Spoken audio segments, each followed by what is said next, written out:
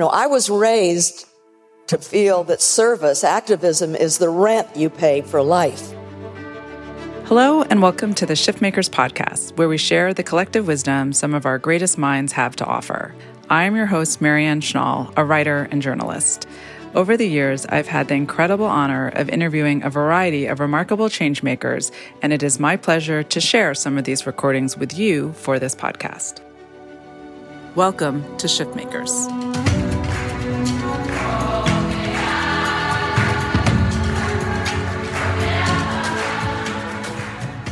Many of my interviews are with those considered to be, quote, celebrities, but who are also impactful activists creating monumental change in the world. For some, their fame came from their creative endeavors, others a passionate, lifelong commitment to causes and campaigns deeply personal to them.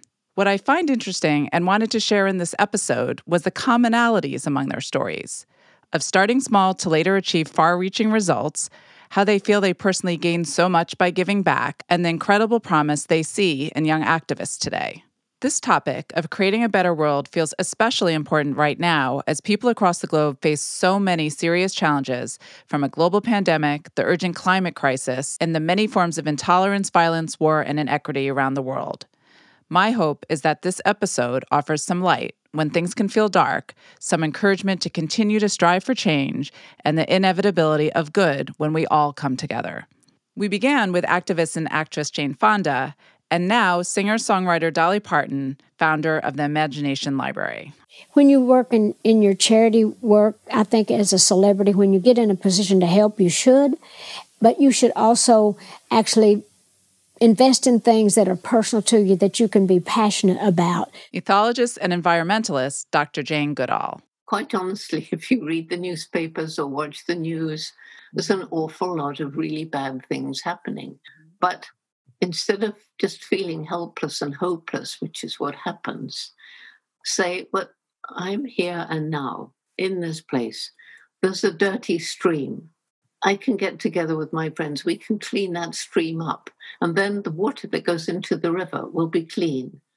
And then, well, yes, and I know there's other groups cleaning other streams. That river is going to get cleaner and cleaner. Activist and author Gloria Steinem. The most effective means we have is to talk to each other in groups. Mm-hmm. Human beings are communal. If I could have one structural wish for the women's movement, it would be that we have a kind of Alcoholics Anonymous group structure all over the world, so that wherever you go in a different village or town, you can find the feminist equivalent of an AA group to go to once a week and to get some support and some help with seeing the politics of what's happening to us. Activist and author Anita Hill. Take the tools and the skills and the resources of every kind that you have and go out, find something that you know is not fair, is not just, confront it in your own way, and make it your job to make change. Activist, educator, and author Brittany Packnett Cunningham. That there are organizations in your community that are addressing the very issues that you care most about. It might be voter suppression. It might be racial injustice. It might be gendered violence. It might be LGBTQ issues. And making sure that you are resourcing your local organizations with your time, talent, and treasure makes all the difference in the world. Whether it is the place that you are from or the place where you live, you really have to be grounded locally as you look nationally.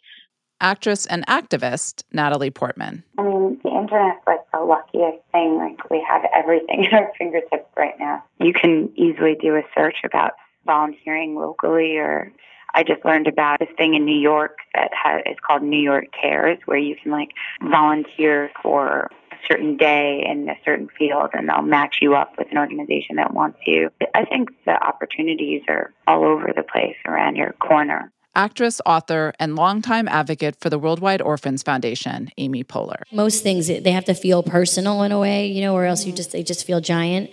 Mm-hmm. And the orphan crisis, right? That feels like an ocean. Mm-hmm. Feels like, how do we even, And then, like any social cause, you just meet some people who are doing some things, and you realize, these 40 children are different than they were a year ago, and these 250 will be different if I do this fundraiser. And then, maybe by the year's end, 1,800 children will have this, and it suddenly becomes a real thing and not just this giant idea that you wish could get better. Oceanographer and conservationist Sylvia Earle. If you think there's nothing you can do to make a difference, get over it. Because think about whoever in history has made a difference. You can pull back how do we have computers? How do we have cars? How do we have books? How do we have an alphabet? How do we have numbers? Again, Brittany Packnett Cunningham. Full pandemics of systemic racism and coronavirus are pushing people to realize that just because this is the way things are does not mean this is the way things need to be. And people are taking power in their own hands to create the world that they want. Again, Anita Hill. What's the importance of what it is you're trying to achieve? People like Rosa Parks and Ada Lois Scipio Fisher, who, as a 20-year-old, sued to integrate the University of Oklahoma College of Law. In the case of both those women, and what they were looking at was not the consequences of doing a thing as much as the consequences of not doing it. Season 2 of Shift Makers was brought to you by the Shift Network. Shift offers courses, programs, and workshops to unlock your full potential through transformative education and media with like-minded allies who are called to create a better world. Visit theshiftnetwork.com to learn more about their online courses, summits, and events. As I mentioned above, so many of my notable guests admit that the genesis of their activism began with a personal need for greater fulfillment. Again, Jane Fonda. It starts in a very selfish way. And so, there I am in Hollywood working away, and I've got a job, and I'm doing red carpets and all that stuff. But at the end of the day, it's like, why? You can feel really odd as you go to bed at night at the end of a day of that stuff. And you think, well, what's the point of my life? And then when I leave that to go and be with other activists, I feel reborn. Why have celebrity then, unless it's going to be used for something good? Again, Amy Poehler. I think there's nothing wrong with giving your time and energy and money for very selfish reasons. If it makes you feel good, great. If it, I would say in the book that we should just say that, like, if you give money to charity, like, your ass gets tighter. We should just say that. We should just say, like, doctors have shown, like, if you give $10 to this thing, like, your skin is better. Isn't that weird? And everyone's like, well, okay. I often reference this quote from Natalie Portman when doing interviews and speaking, highlighting the irony that activism is misbranded as something you do for someone or something else, but in actuality, it always rewards the activists on a deep personal level as well. I mean, you sit down and you really talk to people, and it's just this incredible opportunity. I mean, sometimes I feel like it's more for me, I'm like, wow, I mean, I'm not really helping them in anywhere near as much as they're helping me, Jane Fonda.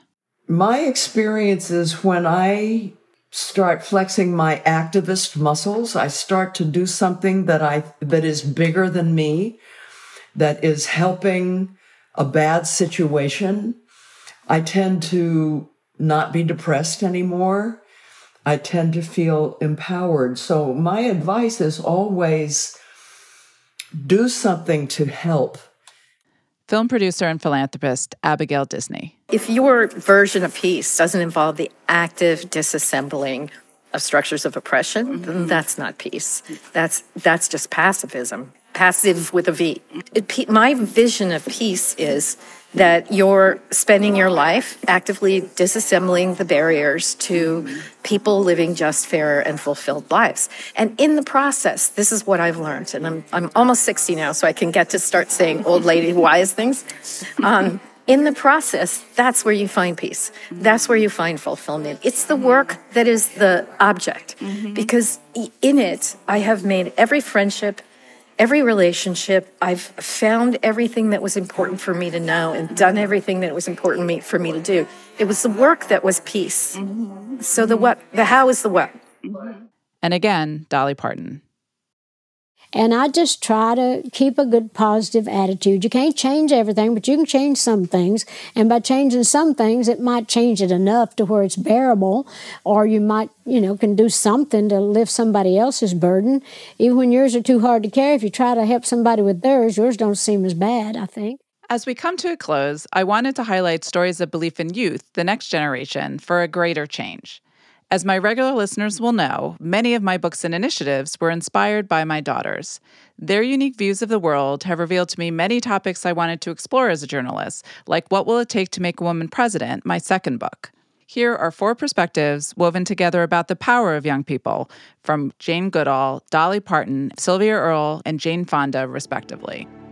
I think my greatest hope really lies with youth. I really think it's important to get books in the hands of as many children as we can. There's a little girl, a young woman in Texas, who was disgusted by the trash on the beaches. She started picking up the trash. She didn't ask anybody. She didn't join an organization. She just did what she felt. She just couldn't let it sit there. Mm-hmm. With this young 17-year-old Ugandan girl, Vanessa, she's raising money to put solar panels and solar stoves in schools so they don't need to chop down all the wood and they'll have some heat in the schools. Well, I started this program, Roots and Shoots, back in 1991 in Tanzania with 12 high school students. And I started the Imagination Library because of my own family. A lot of my own relatives didn't get a chance to go to school. People around her saw her picking it up, and they started picking it up too. And then pretty soon, it got to be a thing around the world. Other people, individuals, saw there was a problem and decided they'd do what they can to fix it, one plastic thing at a time. The governor, he loved the program, and he took it and put it all over Tennessee. Then we went all over the United States, into Canada. Now we're all over the world, and we're heading toward giving away 100 million books. That program is now in 65 countries. It's got hundreds of thousands of members from kindergarten through university. We listen to them, their ideas, their voices, and they're changing the world. As we speak, they're changing the world. I have had the pleasure of interviewing Dr. Jane Goodall twice. The interview you previously heard was my 2020 conversation. But in my 2010 interview with Jane, her words on hope stuck with me. Quote, "If we all give up hope and do nothing, well then indeed there is no hope. It will be helped by all of us, every one of us, taking action of some sort." One of us makes an impact on the world every day. And so it's helping individuals to understand that though they may feel their small actions don't make a difference, which if it was just them, it'd be right probably, but it's not just them, and cumulatively our small decisions, choices, actions make a very big difference. Thank you for listening, and I hope you will join us again. Shiftmakers was created by Marianne Schnall, and Season 2 was developed by Joy Donnell. Story producer and editor A. Kirsten, research assistant Angela Joshi. Some audio mixing by Timothy Dixon. Special thanks to Emiliano Limon. For more information about this podcast or our host Marianne Schnall, please visit marianneschnall.com.